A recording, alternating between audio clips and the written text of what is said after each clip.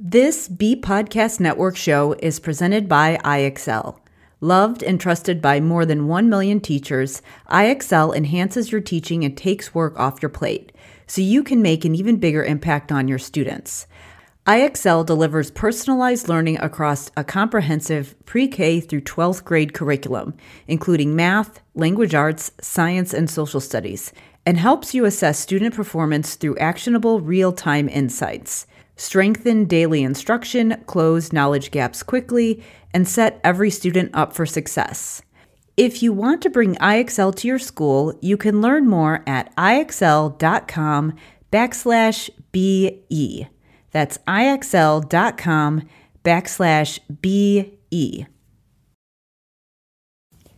We're proud to be sponsored by MyFlex Learning. MyFlex Learning is a scheduling platform that helps middle and high schools meet the individual needs of all students. Schools can easily create and manage time for flex blocks, activity periods, RTI, therapy, and teacher appointments, and much more. With its built-in accountability tool and reporting features, MyFlex Learning solves your challenges around getting kids where they need to be and understanding how flex time is spent. Make your flex time work for you. Visit myflexlearning.com/BE to learn more and receive $500 off the first year. That's myflexlearning.com/BE. This is Dr. Karen, and you are listening to the De Facto Leaders Podcast, where I help pediatric therapists become better leaders so they can make a bigger impact with their services. On this show, I'll share up-to-date, evidence-based practices, my own experiences, and guest interviews designed to help clinicians and educators feel more confident in the way that they serve their caseloads, so they can help school-age kids grow up to be successful, kind, well-adjusted people.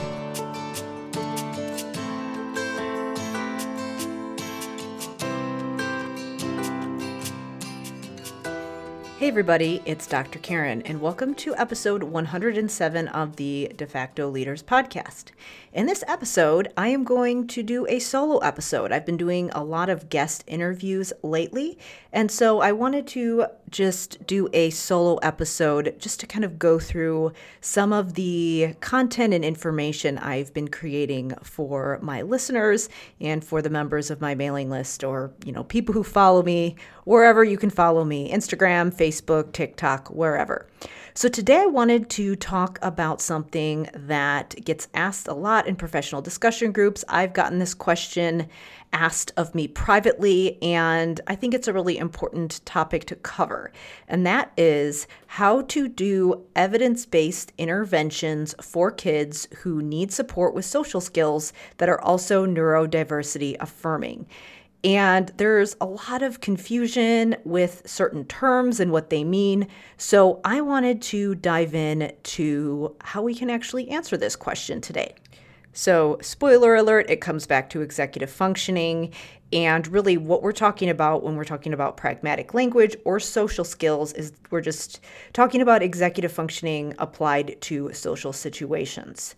And there are a lot of people who are still doing adult-led social skills groups. This is a common intervention that is done in the school systems, and I've seen it in private practices as well.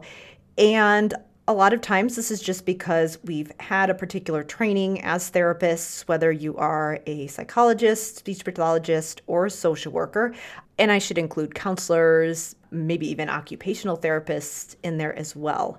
So I have seen individuals of all of those disciplines providing support when it comes to executive functioning, but also support with social skills. And the complaint is the same across all of them, regardless of their discipline. And that is when we're working on social skills, we see poor generalization. That is because the model that people use is not an effective model. And also, partly it's because they're not addressing the right skills within the model in order to actually help kids succeed.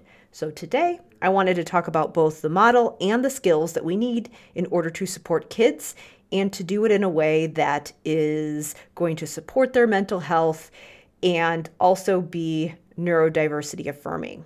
And then I'll get into my thoughts on that term, how I phrase it in my personal branding and the way that I describe it in my programs, why I do it the way that I do it, all of those things. So before we get going, I wanted to direct you to a couple key resources where you can get more information on this topic. One is a brand new training that I have just come out with. It is a free webinar where I am going to walk through how K-12 therapists can support students in the areas of social emotional, mental health, academic, and vocational growth, and really give them the skills that they need to have a successful adulthood, and how they can do it by providing executive functioning support in the schools. So I am going to share why some kids still experience anxiety despite going to talk therapy and talking through their feelings, why certain kids still have a difficult time with behaviors in the classroom or with social skills, even though they are getting classroom management and going to social skills groups. And then I'm also going to share how K-12 therapists, so all of those professions that I mentioned, can really take the lead on their teams to put these supports in place, and why their background and expertise, as well as their role, puts them in a position to do this. And I'll also share how it's possible even if you have limited time and a big caseload. So to learn more about how to sign up for that training, you're going to want to go to drkarendudekbrannon.com/EF leadership. Again, that's drkarendudekbrannon.com/EF leadership. And then I also wanted to share that I do have a written version of some of this information if you wanted to just have a quick guide in addition to watching the training. That is my executive functioning implementation guide. And to get that guide, you're going to want to go to drkarendudekbrannon.com/EF schools. So now let's get into the episode about social skills interventions that are evidence-based and neurodiversity affirming.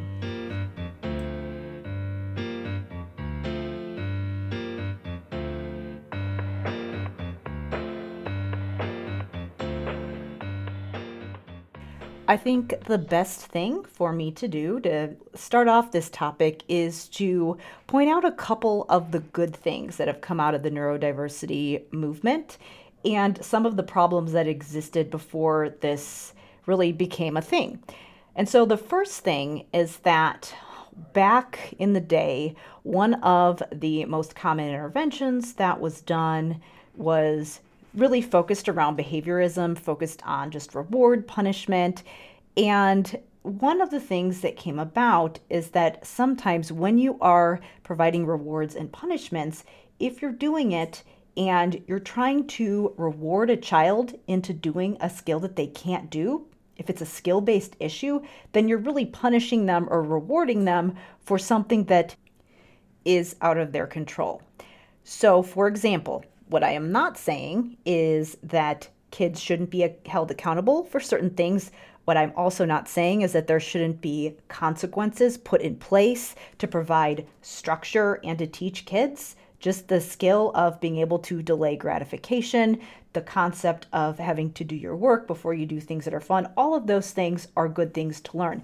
But when you're strictly looking at it like it's reward and punishment, then what you're doing is you're really not looking at the full picture and not necessarily looking at why students might not be doing whatever it is that you want them to do.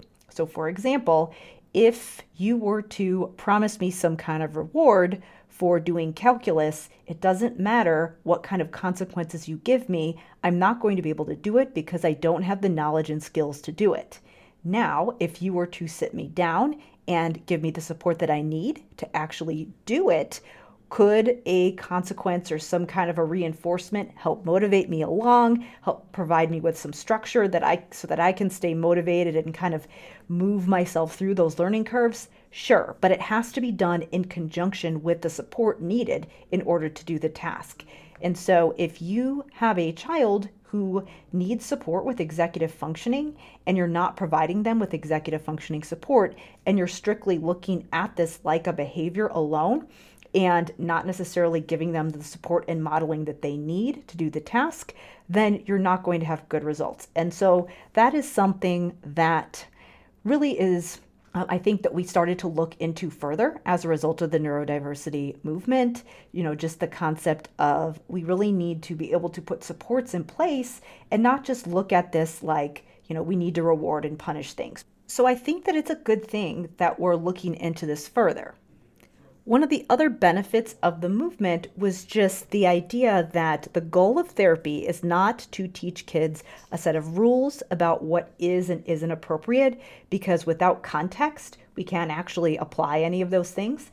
And the other thing is just the idea that even though certain rules and expectations exist, really the goal of therapy is to give kids strategies so that they can function more effectively at the things that they want to do, whether it be performing in an academic context, whether it be getting a job, whether it be having relationships and friendships, all of those things. So when we look at it as there's one way that we can do said task without really reading the situation, it does a couple of things that are harmful. Number one, it teaches kids a set of skills that don't really mean anything to them. So what's going to happen is that they might be able to rattle off a list of rules, but when they try to apply it, it looks really awkward and it's kind of stressful for them, or they're just not going to apply it at all. And that's why we see those issues with poor generalization.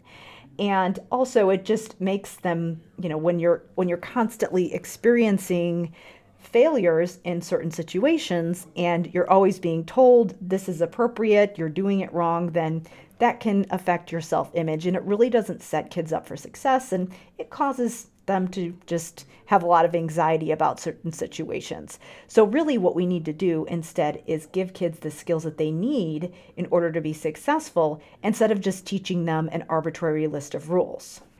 Probably one of the most obvious things that isn't useful that used to be taught is just eye contact. We now know that, of course, the purpose of eye contact is to show the listener that you're paying attention and to also get people's attention. And there are other ways that you can do this. So we know that really what we want to focus on is helping people to understand that a listener might need you to get their attention in a certain way, or that when you're talking to someone else, you might need to give them some kind of an indication that you're listening to them or paying attention. And that comes back to understanding the other person's perspective. So teaching them that you have to look someone in the eye doesn't necessarily teach the real reason behind the behavior to begin with. And so if we're just focused on eye contact and we don't know why we're doing it, it's not super helpful. And for a lot of people, it ends up being more a distraction, and it ends up also feeling very awkward for everybody. So in that situation, again, it's more about being able to understand the other person's perspective rather than being able to make good eye contact. So we kind of got away from the whole point of why we do something. And really that is one of the issues. So again, that's one thing that did come about from the neurodiversity movement that was very helpful, that there's this question of what is actually an appropriate way to act in certain situations. And is it really useful to teach skills in that way? Or is there a better way that we can give kids the skills that they need to be successful without making them feel like something's wrong with them? So now I wanted to shift to talking about some of the challenges that have come up with the whole concept of being neurodiversity affirming, and really what we can do as clinicians to make sure that we're giving our clients what we need. Because really it's not necessarily about a certain label or brand. It's about understanding the features of effective service delivery and intervention and being able to design those for our students. Really, that's what you need to know as a clinician, not necessarily if something has a certain label on it. And so really one of the most common things that I see with this whole concept of neurodiversity is that when somebody says that they're neurodiversity affirming, there's not really a clear definition of what that means and what features need to be present in order for something to be neurodiversity affirming. Now, I have shared that before, and one piece of feedback that I've gotten is that, well, regardless of what intervention you give, you always have to define the features. And I think that that was a good piece of feedback. So that's really why today I wanted to define what we actually need to do in order to support kids. And the things that I'm going to share are going to help kids to be more resilient, more adaptable, which is going to support their self-esteem and sense of well-being, as well as make them successful. One of the other things that I have seen happening recently is that people will share information about their approach and certain interventions, and they won't directly say this is or isn't neurodiversity affirming, but it very clearly outlines the features of effective intervention. And then people will question them because they'll say, oh, but is it neurodiversity affirming? And really, those people shouldn't necessarily have to say that, because if you are giving kids what they need, it is by definition affirming them and giving them what they need in order to be healthy, both mentally, socially, emotionally, all of those things. And so I see that as more of an issue because really, again, what we need to do is to be able to pick out the pieces and the features of effective intervention. We should be able to look at an intervention and look at the pieces of it and determine whether or not it is a good fit for our clients, not by a certain branding or label, but just based on what we know when it comes to what kids need. So the specific features that we actually need in order to support kids and give them the skills that they need for social situations. And I have seen this in both, pieces of information from people who do say that they're neurodiversity affirming and they directly say that. And then I've also seen it with other people who are just executive functioning specialists and who have successfully helped lots of families and districts to put these supports in place. I've seen it across the board, whether or not people use that label. And that is that we need to support kids' situational awareness and perspective taking skills. Really, those are the two key skills that kids need in order to be successful in social situations. So there is a chance that someone might say that they're neurodiversity affirming and not teach those skills. And if that's the case, then the intervention probably isn't going to be very effective if you're working with social skills. And then vice versa, there might be somebody who is working on those skills and they don't directly say whether or not they are a neurodiversity affirming therapist. Well, in that case, they are going to be affirming their neurodiversity and that they're giving them what they need, even though they're not directly saying it. So it could go either way, and we need to be able to parse these things out as clinicians and consumers of information. When we're talking about situational awareness, we're talking about someone's ability to read the room. And this ties into a lot of different skills, just being able to self-regulate, be able to use our working memory skills, all of those things. But we need to be able to read situations because that's what's going to help us know how to apply skills and to modify our own behavior to fit into the situation so that we know what we're supposed to be doing, we know what the expectations are, and we know how to be successful. And then when it comes to perspective taking, again, in order to be able to interact with people and to know how to have conversational exchanges, all of those types of things, we need to be able to understand their perspectives, both to be able to read someone else's intentions and to be able to understand how our behaviors are impacting other people. The problem with things like eye contact goals or other lists of social rules is that when we're given some kind of finite goal, like will maintain a conversational exchange for 3 exchanges. Well, how do you even know that 3 conversational exchanges is appropriate? Sometimes 1 exchange might be appropriate depending on the situation. Sometimes more might be appropriate. And so if you can't read the situation and also understand what the other person might be thinking or feeling, then it's hard to know how many exchanges you should have. So having some kind of a goal for a certain number of back and forth, conversational exchanges, or staying on topic, which again, to know how to move from one topic to another appropriately, well, again, sometimes it's appropriate to switch a topic in a conversation, and you need to be able to read the situation on the spot to work through all of those nuances. And so these rigid rules that we've taught in the past don't necessarily address those specific things. So I'm sorry, again, those flashcards with social skills and all these other games where it's, here's this scenario, what's the right answer? That's not necessarily going to cut it. Do we need to sometimes prime and talk about those situations beforehand? Sure, but it has to be context specific, and kids need to actually be able to apply those skills. So again, effective intervention for social skills comes back to teaching situational awareness and perspective taking, both which are under that umbrella of executive functioning skills, because they require good executive functioning skills in order to be able to execute them successfully. The other thing that we need to consider is not just the skill that we need to teach skills, but also the model in which we need to teach it. And this comes back to thinking of service delivery before you're thinking about your therapy.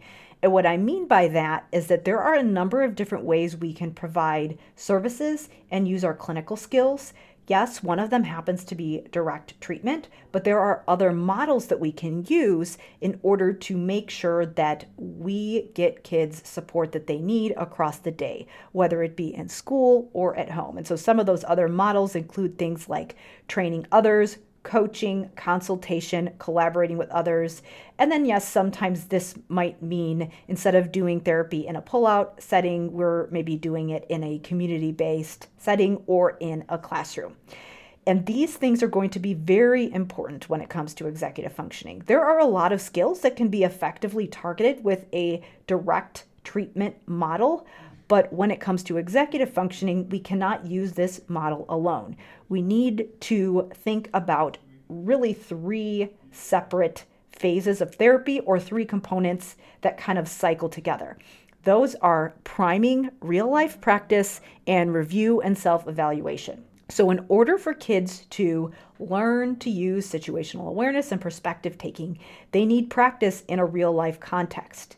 Now, do they need some prep beforehand, and do they need some support after the fact to process what happened? Absolutely. Those are things that could effectively be addressed in a direct treatment model. So we don't want to throw the baby out with the bathwater. There is a place for addressing these skills with a model that we would typically think of, which is, again, pulling kids out of class or going to an outpatient type of situation where we're actually doing therapy.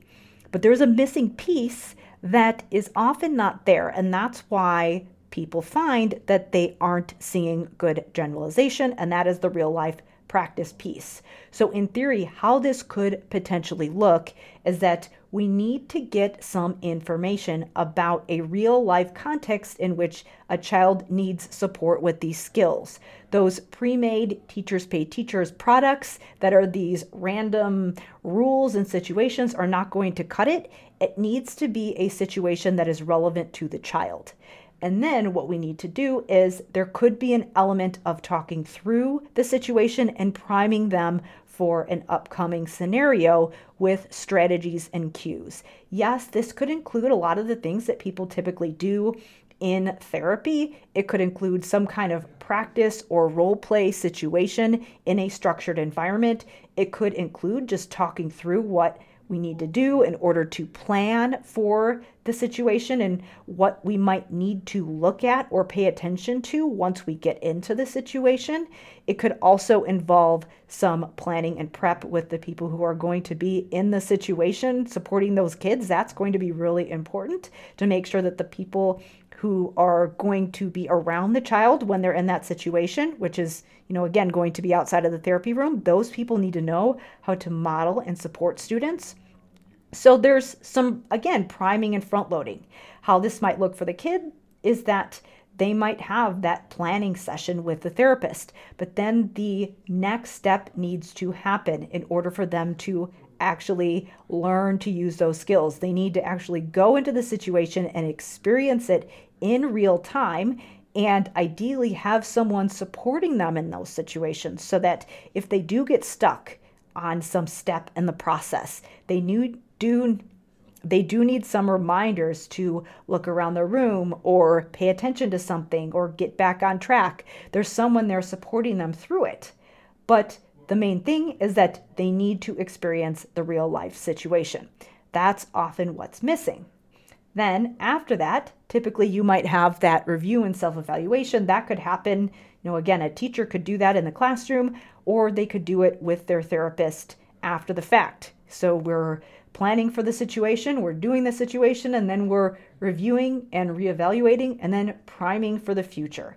So really, when you have all three of those phases and you cycle through them, you have more capacity to not just provide kids support when they're seeing you, but also make sure that they have the support they need when they leave their room.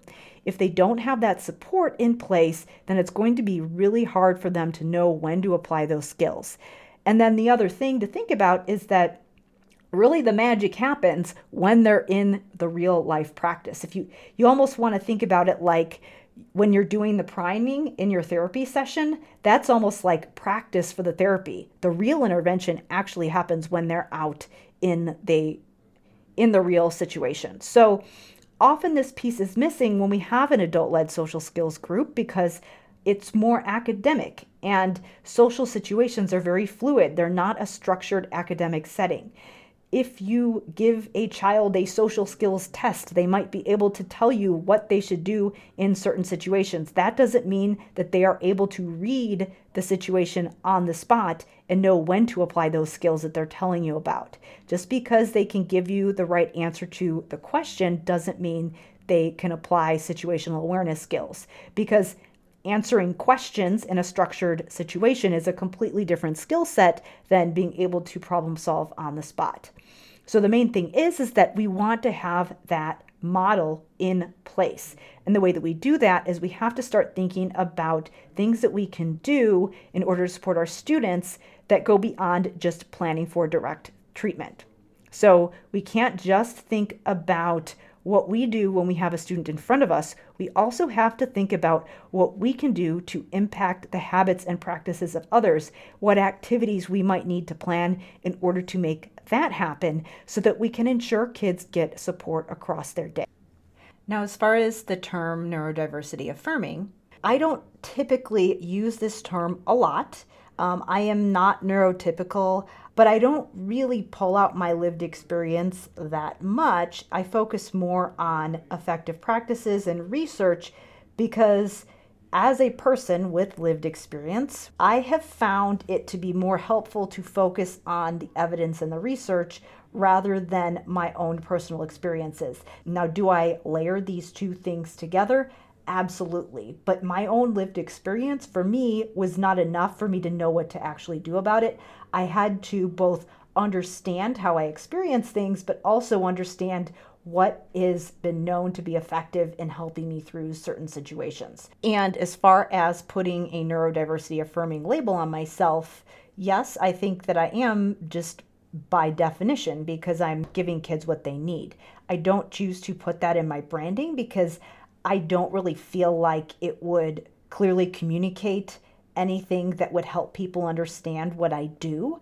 I focus more on the strategies that kids need in order to succeed. On some of my sign-up pages for some of my programs, I do answer the question about whether it's neurodiversity affirming just because I know that it's something that people will be asking about, but I don't necessarily put this on the front page of my website because, again, I think it's self-explanatory. If you're giving kids what they need, obviously you're going to be doing things that are going to support kids' mental health and help them live happy, healthy, successful lives, which is, I think, what everybody wants. So that's how I handle it personally. And since I know people are going to ask, what I do is not ABA. Just wanted to be clear about that. So to wrap up, the key takeaways are that, number one, the way that we can be neurodiversity affirming and evidence-based is to teach kids situational awareness and perspective taking. Yes, is it okay to sometimes put consequences in place? That is absolutely a good thing to be doing, but it has to be in conjunction with teaching them skills. It has to fit together and give kids the right support that they need in order to be successful. And then we need to think about the model. The model also has to be effective as well. And so that includes priming, real-life practice, and then that review and self-evaluation phase, because this is what is going on internally when we are using our executive functioning skills.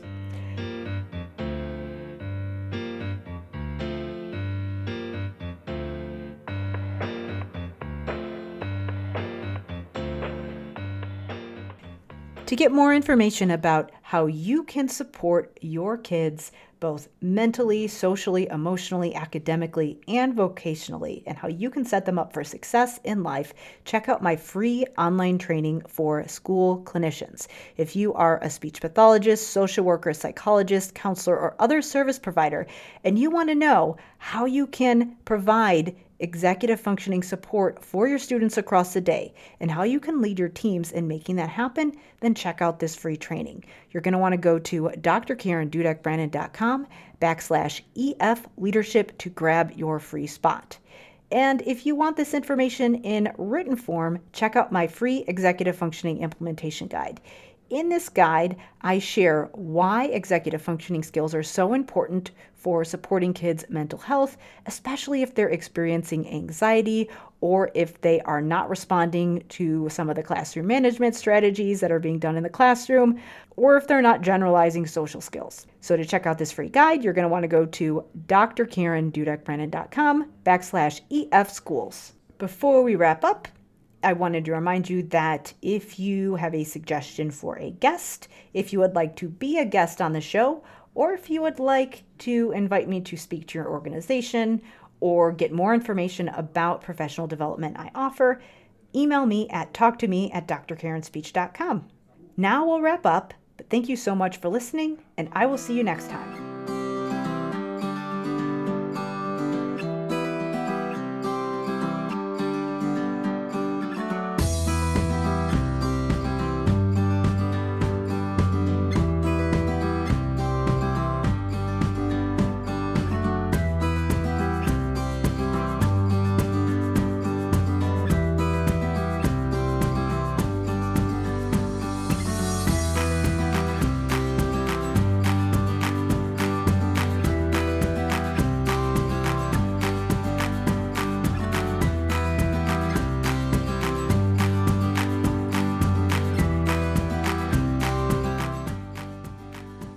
Do you want to simplify your school's technology, save teachers time, improve students' performance on state assessments without just teaching to the test? You can do it all, but don't waste another minute. Head straight to ixl.com/BE to learn how IXL's research-based teaching and learning platform can help you achieve all these goals. That's ixl.com/BE. There are lots of solutions out there for giving students what they need when they need it. But when do they actually do all of those things? You need flexible time. When added into the master schedule, flex time enables students to get extra help or intervention, meet with teachers, make up work, get physical exercise, and try new enrichment offerings. If you're thinking of giving it a try, check out My Flex Learning, which unlocks the benefits of flex time without the common challenges.